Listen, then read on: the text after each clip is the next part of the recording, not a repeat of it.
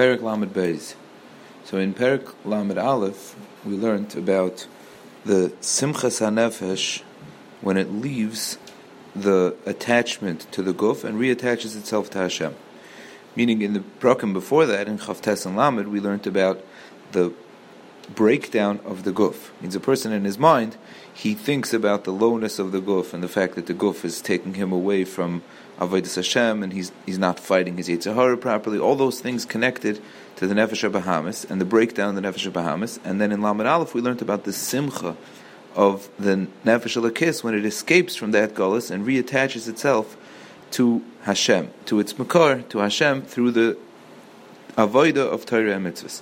So now in Perek Lamed Beis says the Tanya that through this system of making the guf low and disgusting and unimportant in his eyes and focusing on the simcha of the Nefesh HaLakis, that's a way to come to fulfill the mitzvah of V'ahavta l'reacha kamocha. Because once the guf is low in his eyes and the main focus of a person on himself and therefore on other people is the neshama, so the Tanya says in this 2 points. The first point he says is, who knows how great a neshama is? Means if I look at a person and I see a guf, because I'm guf focused, means that's the way I look at myself and that's the way I look at other people. So when I look at another person and I see a guf, so I'll think of him as a guf, so I can judge him as per a guf. But if I am focused on neshama, on myself and on other people, I focus on the ikra, on the neshama, so how could I judge him by what I see externally in his guf? Who knows the greatness of his neshama? That's number one. And number two, in the area specifically of V'ahavta l'reacha kamocha, means connecting to other people and loving them. So the reason why we don't connect to other people and love them is because of our differences. But the differences are also only connected to the guf.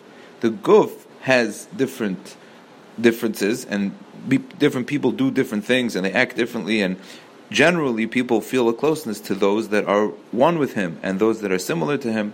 So we're only different in the area of the guf.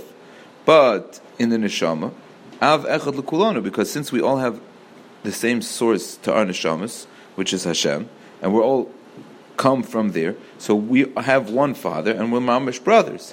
So it's not just a trick to say that we're brothers. We are brothers because we all share a common shirish. We all come from the same source, which is the source of our nefesh halakis, which is our neshama. Therefore, if somebody makes the guf the ikr, then he'll have a problem because he can't match, he can't connect himself to other people. But somebody who makes the neshama ikr and the guf is the tafel, so then he'll realize that av echad kulanu, we're really all brothers, and that's a source of oneness. And now we can understand why Hillel said on this mitzvah, when Hillel told the Ger that this mitzvah is kol haTorah kula v'idich pirushu zil gamor, the rest of the Torah is an explanation on V'ahavta l'reacha kamocha. How does that work? How does it happen that the whole Torah hangs on the concept of V'ahavta l'reacha kamocha?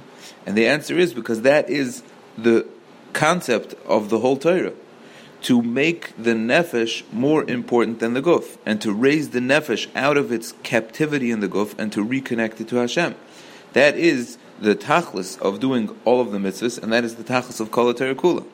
So by doing this V'ahavta l'reacha kamocha in its depth, not just to be nice to someone, to understand it in its depth, that means that the focus is on the neshama and not on the guf, that is a key to kol haTorah kula, because kol haTorah kula, the whole Torah, is concentrating and focusing on the neshama and attaching the neshama of ourselves and of every yid back to its shorish, back to Hashem, and to thereby attach the whole of Olam Hazeh back to its shorish, to Hashem, which we're going to understand later in Tanya. The Tanya will explain the tachlis of the creation is to create a resting place for Hashem in the world. And that is really what the Tanya continues. He adds an akuda, that not only is the whole Torah the focus on the neshama as opposed to the guf, but this concept also of bringing Hashem into the world and connecting Hashem to the whole world and making the world a dira for Hashem also is only in as much as Klal Yisrael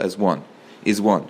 Because the place that Hashem rests in the world is primarily in the neshamas of Klal Yisrael, and Hashem does not rest in an asar pagim. He doesn't rest in a place that's damaged, in a place that's full of separation. Because since Hashem is one, He rests only in a place that has oneness, which is the collective neshama of Klal Yisrael. So again, if a person focuses on the neshama as opposed to focusing on the guf, he'll love other people. He'll be mekayim the ratzon of kol haTorah kula, which is to focus on the neshama as opposed to the guf, and he'll become one with all of Klal Yisrael, and the whole base of Klal Yisrael will be a oneness, which is a perfect place for Hashras HaShechina of the oneness of Hashem.